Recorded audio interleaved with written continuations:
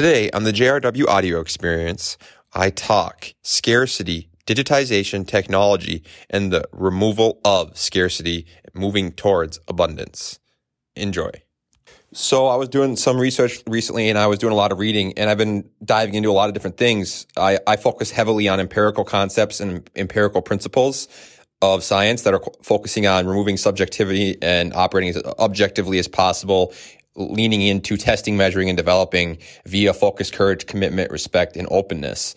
And then if you do that, you can test, measure, and develop, and you can inspect and audit and improve and optimize. And as you move forward, then once you understand that, the game is operating and removing fear to then accept inexactness and ambiguities and shortcomings and mistakes throughout the process via average and mediocre outputs to then come to the point where you're generating excellent outputs. A lot of it is just practice, working, and improving, testing, measuring, and developing.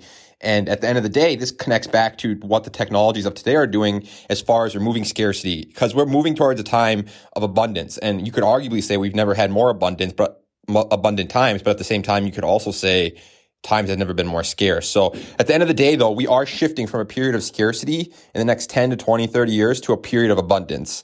And once you understand that, that's really interesting, especially for me. I started to research it some and I started to Google it, and you start to see that technology via digitization removes scarcity. So if you think about something and you think about the macro of it and you break it down in micro pieces, you're going to see the incrementalization of it, the fractionalization of it. So you can break everything down and fractionalize it, and then you can create abundance from that because you can then create a large volume of it for whoever, XYZ. So incrementalization and digitization leads to the removal of scarcity. So once you understand that, you can start to look at things like cryptocurrency and understand why it's so important that we move towards an abundant currency that has incrementalization abilities and digitization abilities that we can share with all throughout the ecosystem and the community. So a lot of the characteristics of decentralization in the four pillars of our society represent abundance for all. So if you can start to understand that and see that technology and digitization and trust are a big part of that, then the innovations that are coming forward down the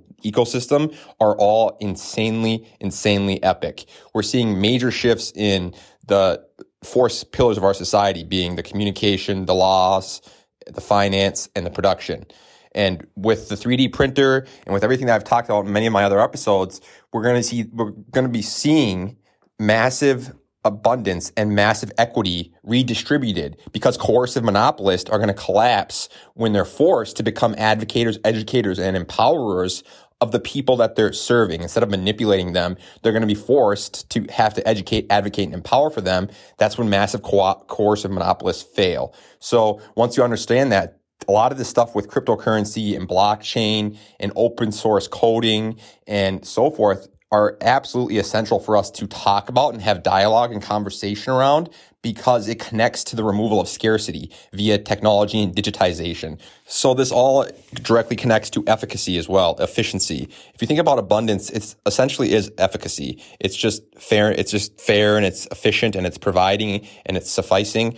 When in reality, in 2021, our government is incredibly inefficient. It doesn't have much efficacy. So our government is slow. It's not iterative. It's not leveraging speed. And that's why I touched on empiricism in the beginning of this episode, because a big part of the shift is you have to understand rigid bureaucracy doesn't change fast. Rigid bureaucracy is not very empirical. Rigid bureaucracy isn't always overnight reinventing itself and trying to adapt and grow and optimize.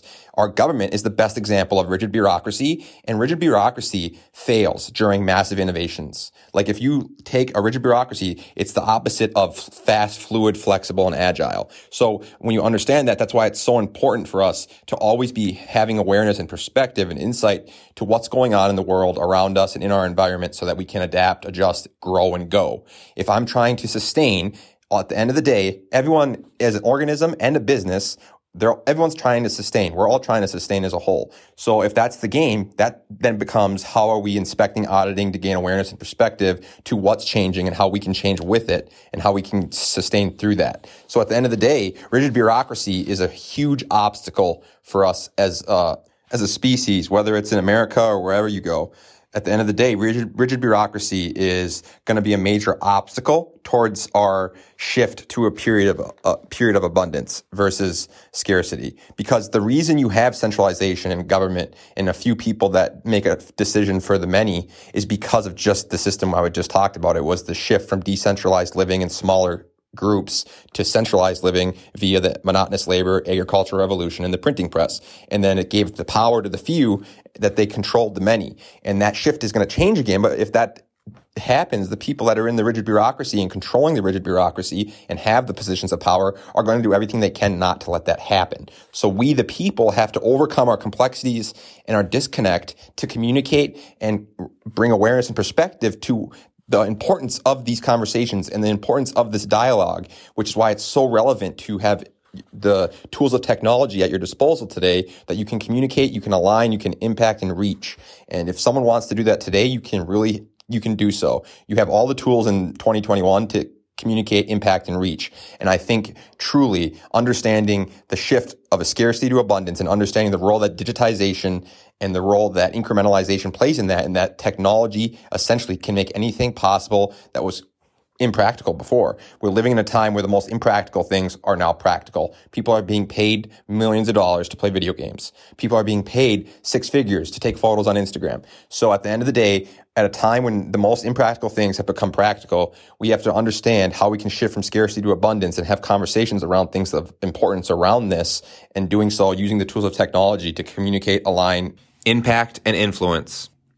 Weirman Media, using the written word, photo, and video to elevate the level at which we operate, cooperate, communicate, and create, hoping that by sharing powerful, authentic, fictional stories in a vulnerable, creative, cultural relevant fashion, that we can bring hope, education, advocacy, and empowerment to the end consumer. Because none of us are right, none of us are wrong. It is simply our perspective.